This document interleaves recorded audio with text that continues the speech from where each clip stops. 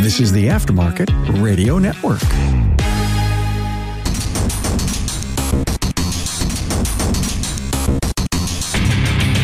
Welcome, everyone, to yet another episode of Diagnosing the Aftermarket A to Z. I'm Matt Fonslow, and today I have the pleasure of having Andrew Gonyou on, and he is from Rosema's Car Care in Odessa, Michigan. He and or his shop is very interested in getting into the ADAS game. Kind of going with the episode on programming that I had with Glenn Forehand, I thought having Andrew on, and we just have a discussion while recording about ADAS and getting ready for ADAS and equipped and stuff like that. Thank you so much, Andrew, for joining me. Yeah, it's great to be here. Looking forward to hearing your opinion on some things and increasing my knowledge on the subject. Well, I hope I can. We'll find out when the comments start rolling in whether I accomplish that or not. It's kind of a hot button issue, or a little controversial, I guess. I'm an open book, though, and I'll just try to tell you the truth as best I know it. Well, that's what we're going for. Before you hit me with that first question, let's take a minute to thank our sponsors, Napa Auto Tech Training. Napa Auto Tech offers 3-hour virtual technical classes that can be accessed from the comfort of your home. To find out what courses are available, go to napaautotech.com and click on the Napa Auto Tech class calendar link. I guess before we get too deep in the discussion, maybe it would be good to go over a little bit of the groundwork of what ADAS actually entails and some of the different systems that are being utilized and how they work. I don't know if this is the best way to start answering this or not, but I'm going to go with, we have multiple different types of, let's say, systems. So we're kind of surrounding the car with various systems that use different technologies depending on what they're trying to do. So the first one that usually comes to mind is adaptive cruise control. For many vehicles, they use a radar mounted either behind the bumper skin or below the bumper skin, behind the grille emblem. Other manufacturers have a camera, I don't want to say like standard camera, but it sees images, okay? And that's usually mounted by the rear view mirror and the windshield, behind the windshield. Those would be the two prevailing technologies for that. Of course, you have parking aid, which is how close am I getting to stuff, and that uses ultrasonic. And we can have a few sensors in the back. Most cars, if they're going to have parking aid, they're going to have it in the rear. And then more commonly, we're starting to see it in the front. Those are those little round sensors, if you will, kind of poking through the bumper skins. Another technology is blind spot or blind spot monitoring. Now, off the cuff, as far as I know, everybody's using a radar of some sort, usually mounted in behind the bumper skins, kind of more towards the corners or up behind the rear fenders.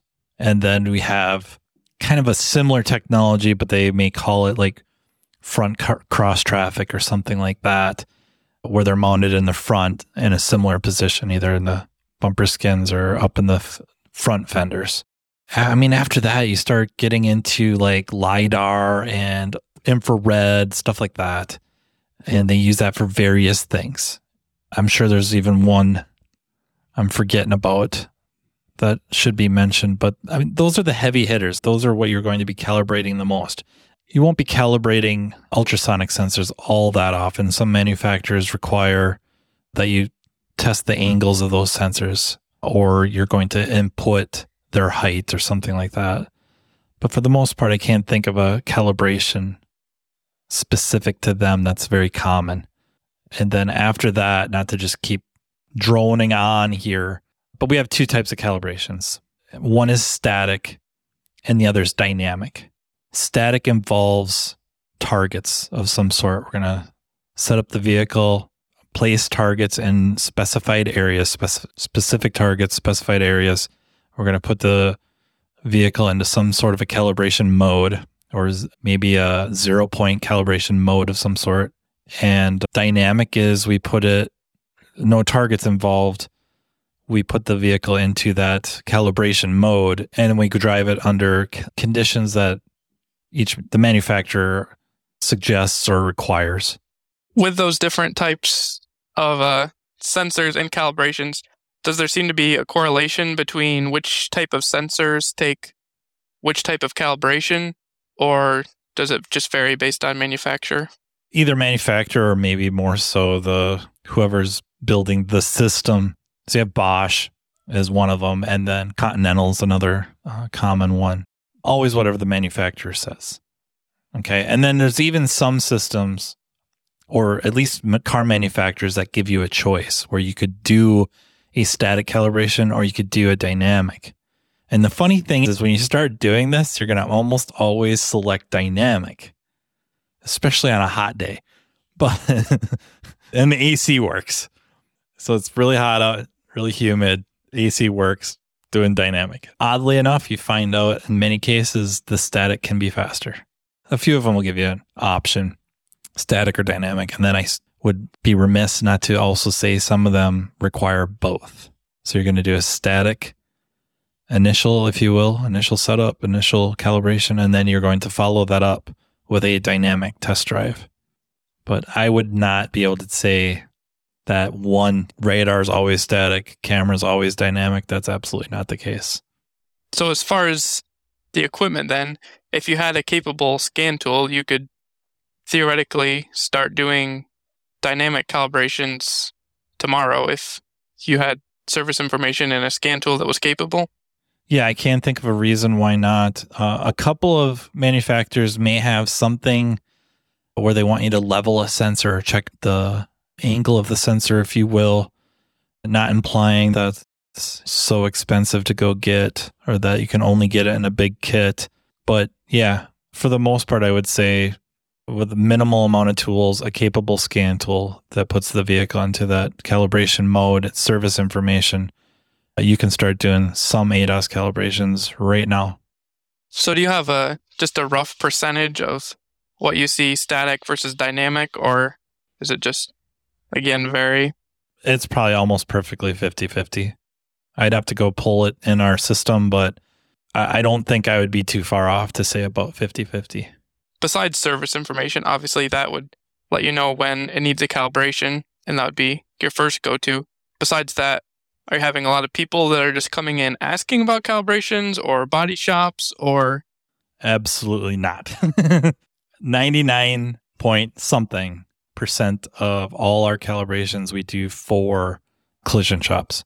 And then the next highest number would be for our shop.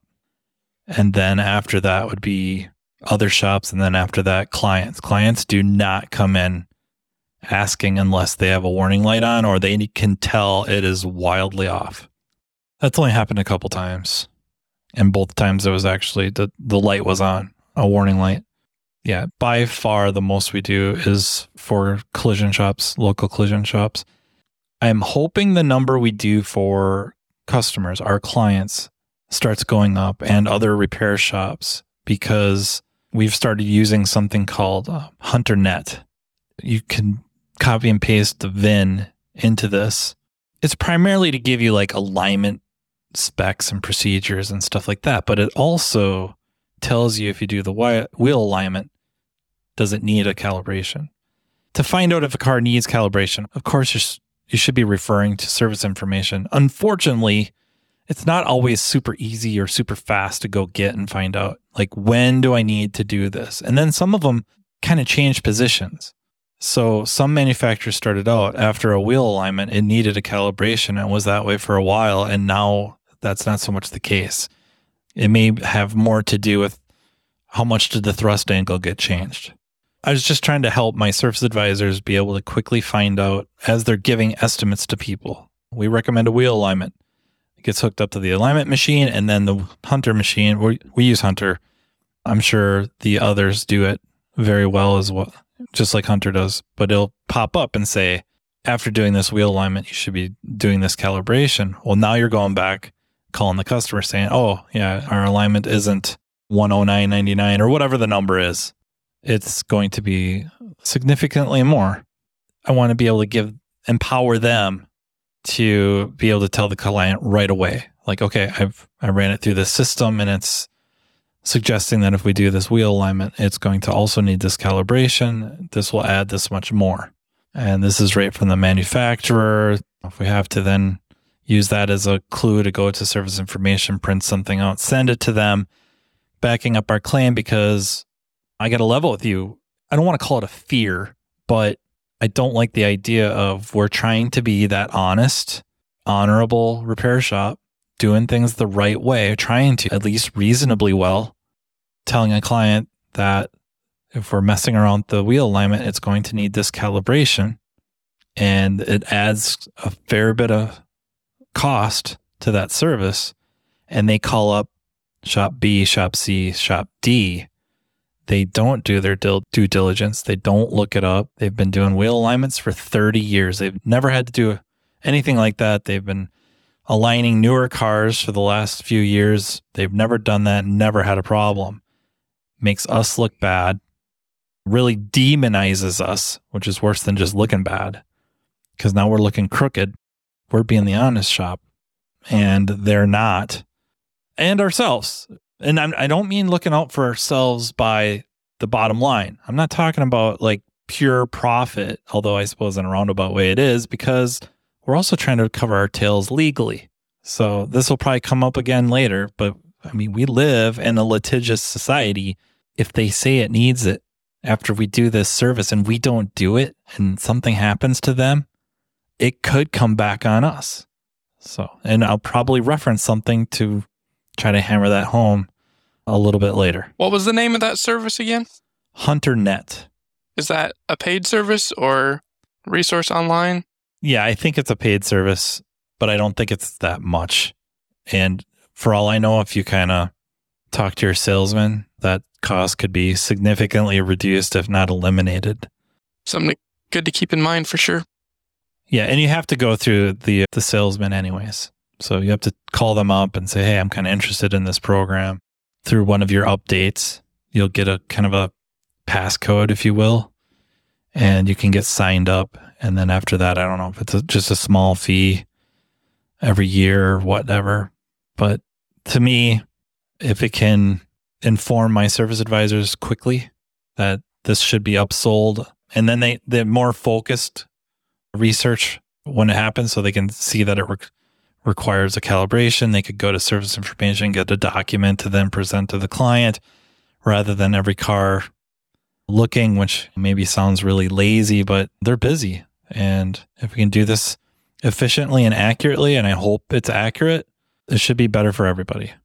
So as far as calibrations go, how big of a space do you have at your shop, and how big would you recommend? I had to move it out of our shop. So I'm now doing them all in the middle of the street. Just kidding. I would, but there's too much road crown.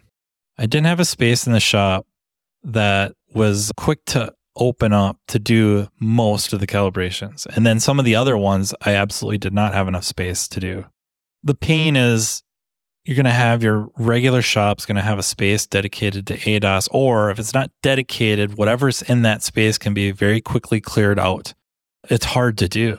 It's so hard to do. So we ended up finding and renting, if you will, leasing a space that allows me to quickly make a room for, I think it's 50 by 60. Normally, I don't need that much space. I use about half of that for the vast majority of what I do, but very quickly I could have a lot of room to do whatever I need to do. And it ended up being the floors nice and smooth and flat. I don't want to blow it out of proportion either or exaggerate. It's not like picturesque in there. It serves its purpose. The floor ends up being quite level, quite flat, smooth. It works out really well. And then the lighting actually started out quite perfect. It wasn't that great. They went in and put in some really good LED lights. Well, sometimes that isn't the best thing because we can get shadows or glare. More problematic is the glare. Can cause issues, either the glare on the target or really on the camera, on the windshield itself. Radar doesn't care about light. It sounds like a cop-out. The best answer is as much as you can get. Right, but you have to look at what are the cars I will be servicing. That was going to help a lot. If you're going to be doing Ford 360 cameras, then yeah, you need space. And it's got to be flat, and living where we live, you and I, doing it outside year round is just not reasonable. And depending on even everywhere else, lighting conditions and ground conditions, stuff like that can affect it. I don't know. I know some people do it outside. They set up not tents but whatever, some sort of canopy type of thing. Yeah, they set up some canopies and maybe help with the lighting conditions and all that. So the vast majority of us should probably try to find a space suitable for it. I know a lot of calibrations can probably get done right on the alignment bay, especially a lot of camera stuff. But you still need quite a bit of room in the front. Most people don't set up alignment bays quite that way, where the alignment rack is set away from anything in the front of it for a fair distance. Whatever that would be. We'll just say for a number, 20 feet. It's just not very common. And then also, if your alignment rack isn't set into the floor, would you have to compensate for the height of the rack somehow? I would say the aftermarket calibration systems give you the means to do that quite easily. Off the cuff, I'm not aware of too many that are set up to do it right on the alignment rack.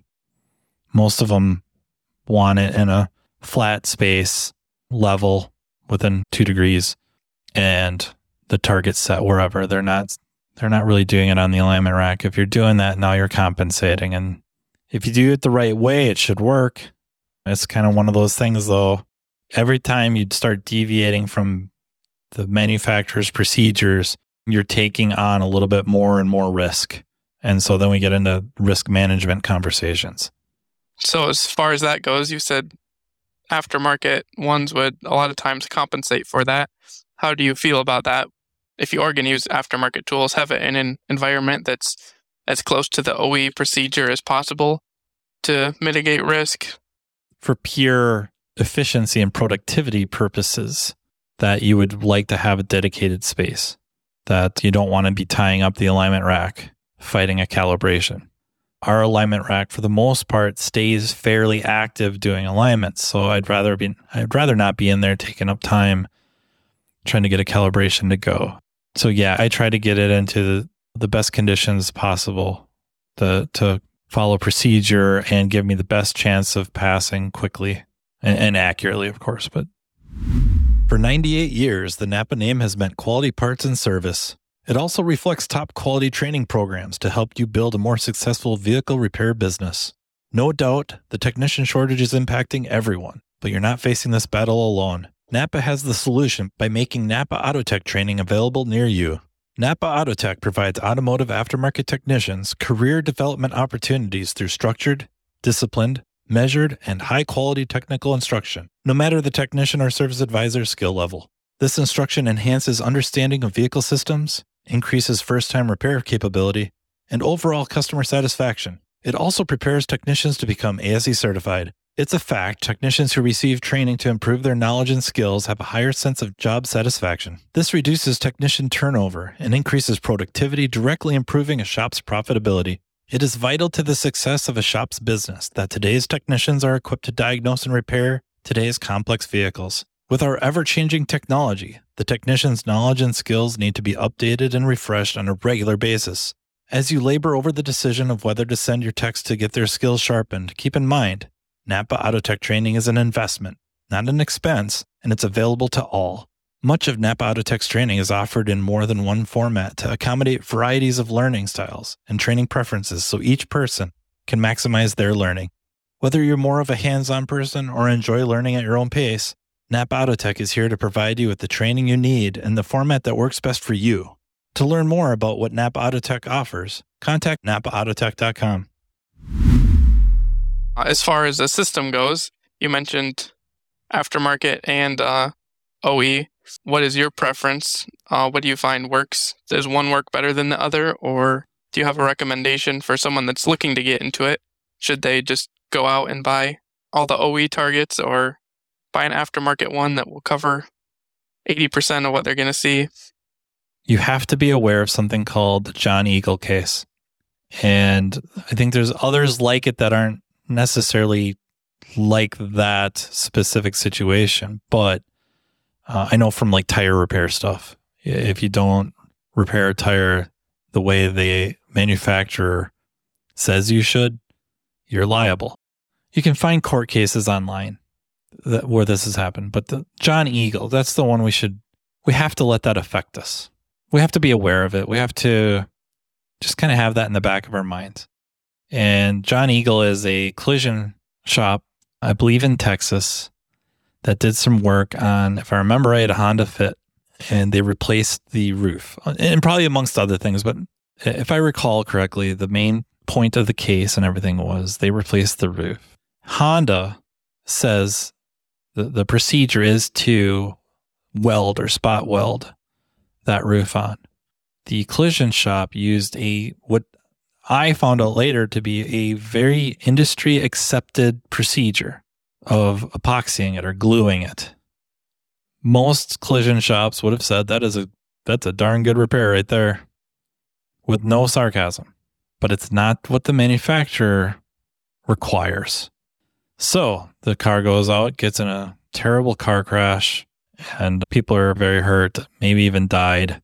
And the collision shop was held liable because they did not follow factory procedure. So there you sit. I'm not trying to scare anybody because now I use Autel, Top Done, and factory stuff. Offhand, I can't think of any other aftermarket ones that I have. There's other ones out there. Hunter just came out with their own. Launch has one. Hella Gutman, Snap-on, Bosch. Is it Chief? Texa has one. If we go buy a refrigerant machine, an AC, you're going to buy a new AC machine, R1234YF, and you're looking at them, whatever ones you can get right now. There are SAE standards that these machines have to meet or do meet, right? They're listed somewhere in the manual on the machine. ADAS is not like that. There's no standards other than what is in factory procedure. Those are the standards.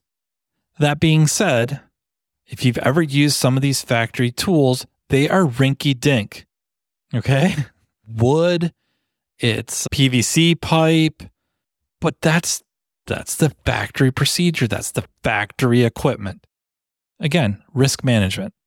I feel that if I follow the procedure properly, using the aftermarket targets and systems, that they will calibrate just as well, if not arguably better than some of the factory stuff. But I'm potentially taking on some risk, because if I get sued and I'm standing in front of a group of 12 of my peers, are they going to believe me when I show them the factory tool is made out of wood or PVC pipe and uses strings and chalk, and I'm using lasers? Are they going to say like, well, yeah, doesn't matter? That's something I have to think about. Also, if you go OE all the way, if you're servicing many car lines like we do, all makes, all models, that's a lot of time, research, and effort and money to buy all the factory tools. Honda had a pretty nice bulletin for equipment, but most of them don't. They don't help you too much about what to get. You can't call up the dealer and say, hey, I want to start doing ADAS calibrations on blah, blah, blah car line, your car line. And they're like, oh, you need kit, blah, blah, blah, blah, and kit, blah, blah, blah, blah, and kit, blah, blah, blah, blah. There's probably nobody in the building that would have a clue, because to them, it just shows up with an invoice and they have to pay it. They don't know. So you're going to have to start going through service information, reading the procedure, seeing which kit you need, moving on to the next one. Where the aftermarket, usually you have various levels of kits and you order it and it's kind of all there. And you talk to somebody that kind of knows their stuff and they can tell you what else to get. So you mentioned you have several OE ones. Is there a specific reason why you bought those ones? They weren't included in kits? The first calibration equipment I ever bought was the Toyota Trihondral triangle target. That was the first one. Bought it legit. It was like $300 and it's made out of wood. It's got like a wood base and a wood shaft that the metal triangle target, if you will, mounts to. So I felt really ripped off, but it's the real deal. A friend of mine and I were walking around a trade show one day, Vision specifically, and he was working for a company that did a lot of ADAS calibrations, and did everything OE across the board. And we walked through the Autel booth, and then this is well before Top Done. So I think it was Autel and Bosch. And he just kind of said something like, you cannot tell me that these aftermarket tools are inferior to some of these factory. He didn't tell me what to do or anything like that, but that weighed on me a lot. I just kept thinking about it. And another thing to think about is, let's say something happens. Let's just say somebody's using whatever aftermarket tool, and a quality one, right? And they follow the procedure, and they either did on that specific calibration, or they have done it on calibrations where they've compared it to factory. So where that gets dicey is a lot of times the aftermarket tools do not use the same measuring points that the OE or factory procedure does. But when it's done, that's in exactly the same spot, measuring off a different spot. So I feel like I'm jumping around here, but we're definitely in the same area of conversation. I don't feel too bad about it, but Autel added a feature to the standard frame called the IA800, where it's using cameras and reflectors very much like an alignment machine. And that cuts down setup time significantly, but it is not measuring off the same place the factory tool or factory procedure would have you measuring off, right? But if you compare the two, they're in the same spot. Well, usually. Okay, usually. And I'm going to cover my tail here. There are times where it's wrong. And not to get overly defensive either, but sometimes OE procedures are wrong too, printed wrong, right? You find out a bulletin or something where it got published incorrectly. I don't mean that to be overly defensive or anything. That's the reality is they usually end up in the same spot. Early on, I think some of the aftermarket tools were trying to resize targets, making them smaller and taking advantage of something called forced perspective to be able to shrink the space required to do calibrations, right? A camera can't tell. Okay, most cameras, monocular cameras they don't have depth perception. So if I take a smaller target and move it up closer and I put it at the right spot, it can't tell the difference between it being 2 feet away or the larger target being 10 feet away. It can't. There's no way. That kind of didn't work too well. So I don't know anybody that really does that anymore. They started to, was not going well, abandoned it. As far as I know, most, if not all, are all the right size targets that are the same as the factory. I guess the really roundabout answer to your question is, are you confident in risk management? And I guess to finish a thought I had, you're using a quality system, you're following procedures, and down the road, something happens with that car. And they try to come back on you. And it's something like the John Eagle case. And you're found guilty by using aftermarket tools. That would be something every aftermarket tool, equipment manufacturer, distributor would be very interested in and very much would want to be heavily involved in, because if you're found guilty, even though you followed procedure to the letter, but because you used an aftermarket system and target, you're guilty. Nobody will buy an aftermarket system ever again. And the ones that have them are going to try to get rid of them. They're going to go all OE. You have to factor that into it. What are the chances of that? So I don't know that if something would happen like that, if I'm drug into court, is any of these aftermarket tool companies going to send representatives to get my back? I don't know. Logically, I think if it got big enough, like not so much the dollar amount, but press wise, logically, I don't see how they can't turn a blind eye to it. Because if I lose, they're going down too. Yes, they have as much to lose as anybody. They're never selling another system again. It seems like in cases like that, they usually go after who has money, and it could even potentially end up going to the aftermarket supplier if you followed OE procedure and their directions. I don't know how that works, I guess. Yeah, I wouldn't even pretend to know. I'm not giving out legal advice. I'm not an expert by any means. At some point, There's a lot of aftermarket companies making a lot of aftermarket tools to do some of these procedures. And if they thought for a second they're going to sell something to somebody that if they were go to court and lose because they used an aftermarket system, it wouldn't hurt just that company. They're all going down. At least the ADAS stuff, right? So Snap-on would have just as much interest as Autel, as Topdon, as Launch, as Hella Gutman. It would be a big deal. And I could be imagining all this too. So what I find logical isn't always that logical, or at least not in the world of law. Yeah, I started out with the Autel system mainly because I was going to have a very dedicated spot. And at the time, that had the most coverage. And that's what I was worried about because I just see so many different things. I don't want to say so many freaking cars, but it's like I never know what's coming in. And I wanted to cover my butt as much as possible. So I had that for a couple of years. And then I kind of seen the Autel MA600, it's kind of a mobile frame. And then Topdon had theirs. And it just seemed like, and not seemed like it is, it's so well built. Their mobile frame, the mobile, I think they call it like a Mobile Plus. And the targets they had for mainly cameras, I felt they were very sturdy. So my Autel ones, you roll out onto a kind of a magnetic board. So you can have a bunch of targets that don't take up too much space. All roll away into little compartments. Yep. The Topdons were all solid, right? They didn't roll up. They're solid, full-size solid. I kind of like that. And just like scan tools or immobilizer tools, key programming tools, sometimes you just need an alternative. This should work. It looks the same. The setup's the same. You switch tools and it works. So yeah, I got the Topdon system. And again, it's like, what are you going to do? Where are you going to be doing this?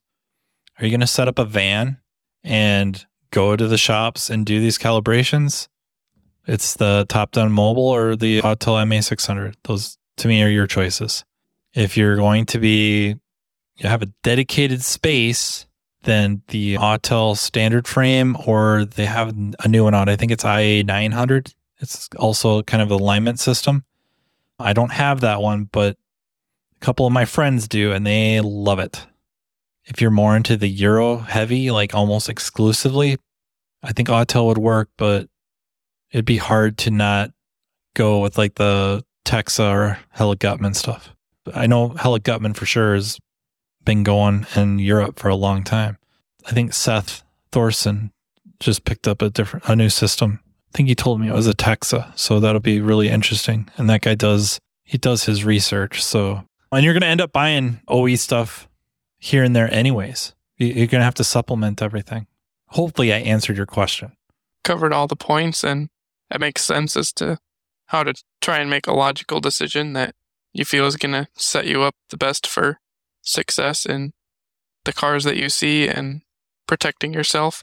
Along that same line, outside of just the equipment that you choose, what else during the process are you doing to protect yourself as far as documentation and pictures and all of that? That's another place where the aftermarket stuff is very friendly. So I have Autel and Topdon. So that's what I can speak to. The report systems are set up to help you document. So you can take photos, add them to your report.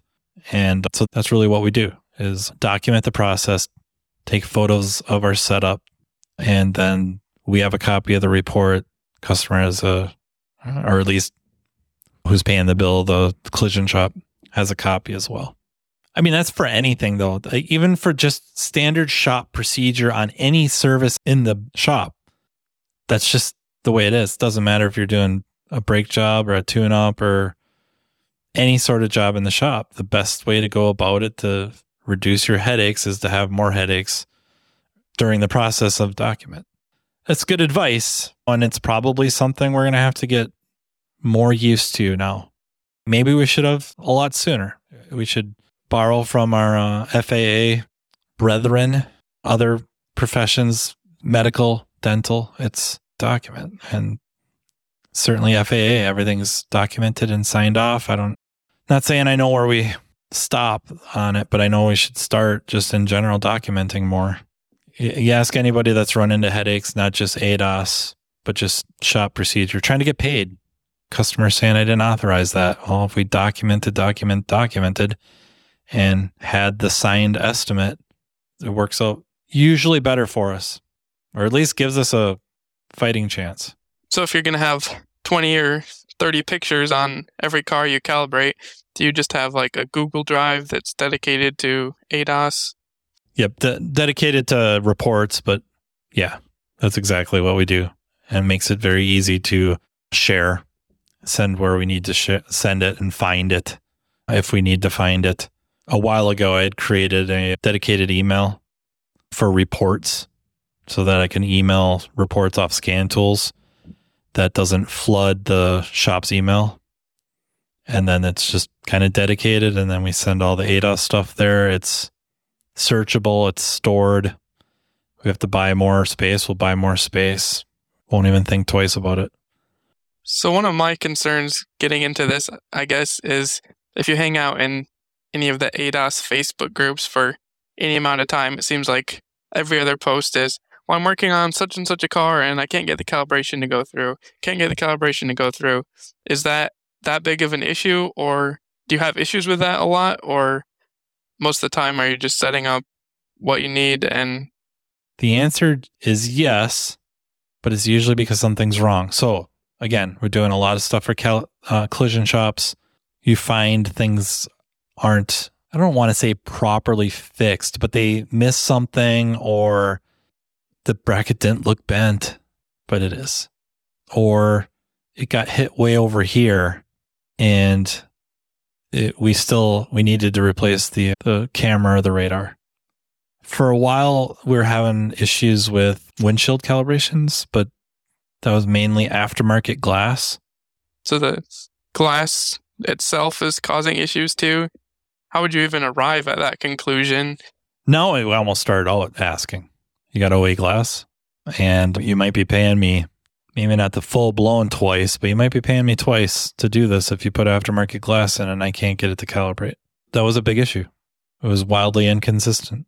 Since the glass shops or glass businesses that we've been doing calibrations for have switched to OE, it's pretty rare that we struggle. Then if there is a struggle, a lot of times it's just, I suppose we'll just say technically poor setup, meaning the lighting in the shop that I'm doing this is causing an issue with some glare. So I have to put a diffuser up, or maybe lay like a moving blanket on the dash or on the hood or something. Because the lighting, if it's really like brilliant lighting, can cause some issues with glare. Depending on the system, maybe I read the instructions wrong. Some car manufacturers, I got to level with you, they don't make it easy. They want you to set a plumb bob down from a spot underneath the bumper area. And it's not well defined. And so, yeah, sometimes you got to fight it a little bit, and you just learn. And again, document and maybe write yourself a note somewhere. So take a photo of it so you can maybe search it. It's like, oh, I got this car again. I have to do this calibration again. Last time I got my butt kicked. Oh yeah. Let me look that up. Okay. I got to hang the plumb bob from here. But it's still, I want to say, like, overwhelmingly, most of them go through no problem, especially the windshield stuff. When they went to OE glass, it's almost a surprise when they don't go through. And the collision stuff, like, I got 2 collision shops. If something doesn't go through, it's so rare. It's so rare. I think I had a Kia, the radar for the adaptive cruise control, and just wouldn't go through. And it's so odd. Static. Measure the radar, and it's 2 degrees high. So reset that. Goes through. Not a terrible deal, but it's still, you got to pull the bumper skin off, which is early in the procedure to pull it off, measure the radar, put the bumper skin on, and then calibrate. But sometimes you want to see if it'll go through right away. And then you're going to get the ones that beat you up a little bit, and you got to have the shop or somebody's taking it apart to find out what's going on. Wherever the camera or radar is mounted is not where it's supposed to be. The angle isn't right. When I say that, I'm almost thinking specifically blind spot. the radars in the back, especially when they're in the kind of the quarters that you can't really see. And then they pull it all apart and you measure, and then you find out that, yeah, that's tweaked. And again, as we keep working together and moving on, this stuff doesn't happen all that often because they're clued in on it. They know to look now. We're all buying equipment to address this stuff early on so that the calibrations just go through more smoothly. It's advantageous for them to have it set up correctly when they send it to you, and makes it easier for you too. There's a couple of resources out there. One is the Maxi ADAS site, MAXISYSADAS.com. That's the Autel site. It's free. Go to that page. Scroll down to the bottom, and it's got the coverage area. You can build the vehicle in there, and it will tell you what kind of calibration is required. Dynamic, static, stuff like that.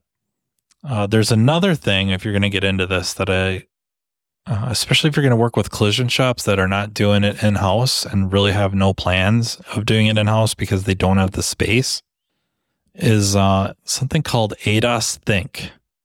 And maybe there's other systems like this. I don't know about them just yet. We've been trying this, and you pay per VIN, but you get the estimate from the collision shop. So if they're using a common system they use is CCC, and I think it'll work with a few others, but the collision shop emails you a PDF of their estimate.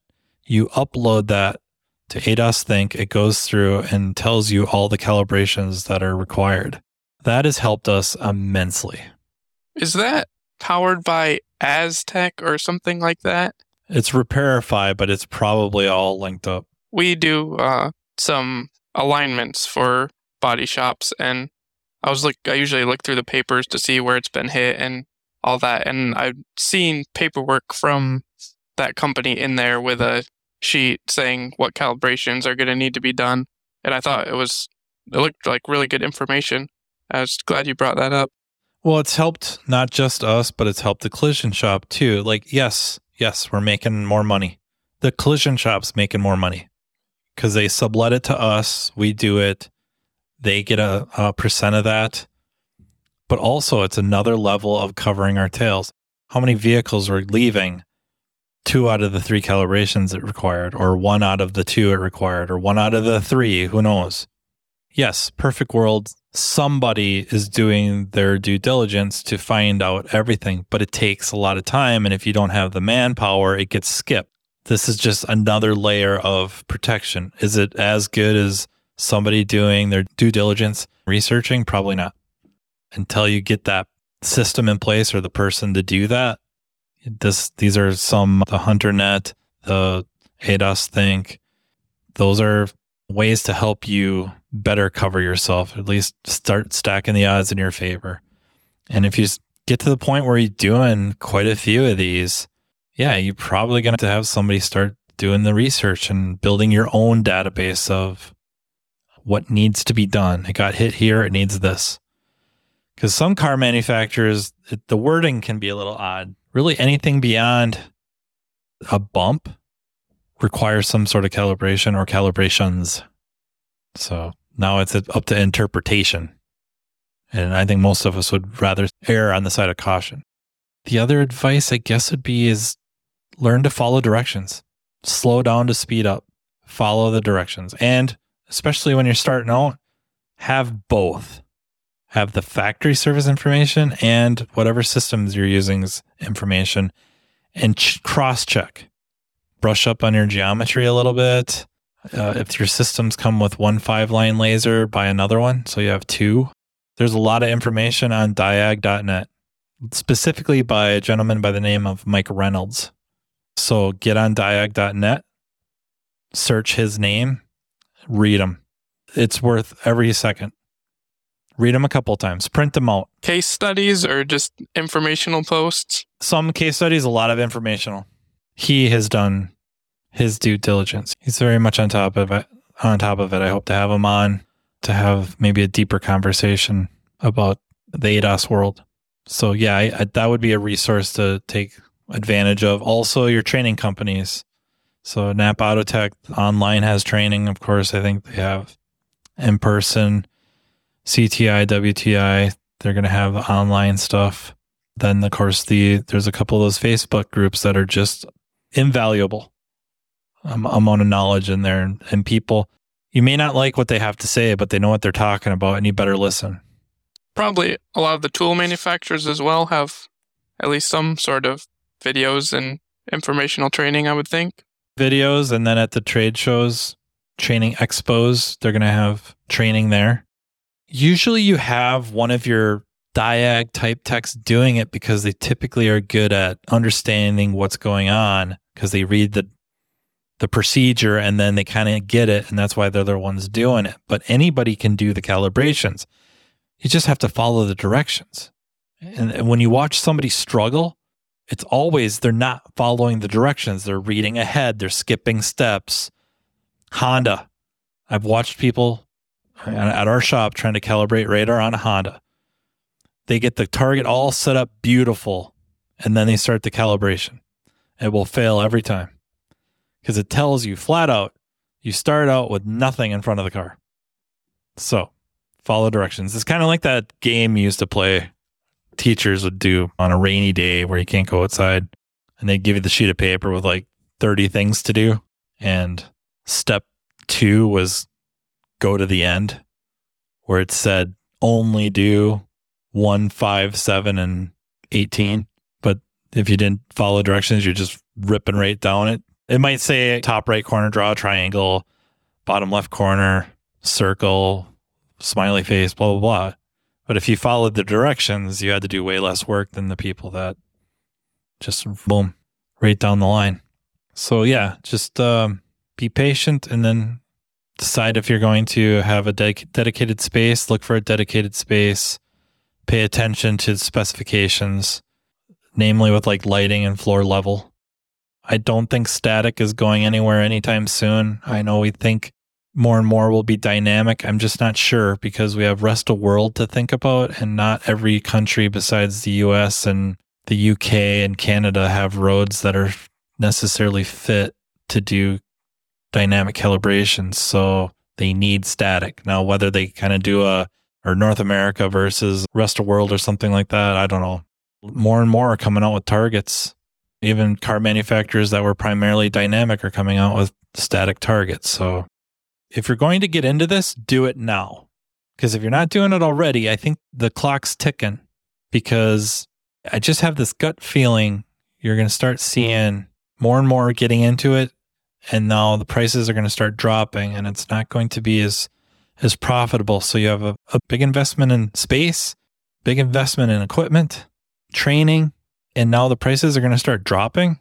I don't like the sound of that. So the ones that got into it early, they're doing all right. The ones that are now just getting into it, the risk level's going up with profitability. So if it's something you're going to get into, it's something you're interested in, do the work, do the research now, make a decision. Because I think if you wait too long, I don't know what'll happen. The equipment costs would have to drop significantly. So don't put it off for too long. Sounds good. And I hope to be back in here before too long with an update of how my first calibration went. So it was about 105 in the shop. So I decided I'd do this calibration and went great. It took me 45 minutes. Well, thank you very much for coming on, Andrew. It's been a pleasure to be here, and I enjoyed hearing your thoughts. Yeah, hope to have you on again. Thank you, everyone, for listening. Thank you to Napa Autotech Training for sponsoring and making this all possible. And thank you to the Aftermarket Radio Network for just putting up with me, which that's asking a lot. So until next time, everyone, take care. You've been listening to Matt Fonslow, diagnosing the aftermarket A to Z on the Aftermarket Radio Network. Follow Matt on your favorite listening app. He's very interested in what you have to say. Let him know what you'd like him to cover and come on the show. Matt is all for advancing the aftermarket. Find Matt Fonslow on social media and connect or on aftermarketradionetwork.com.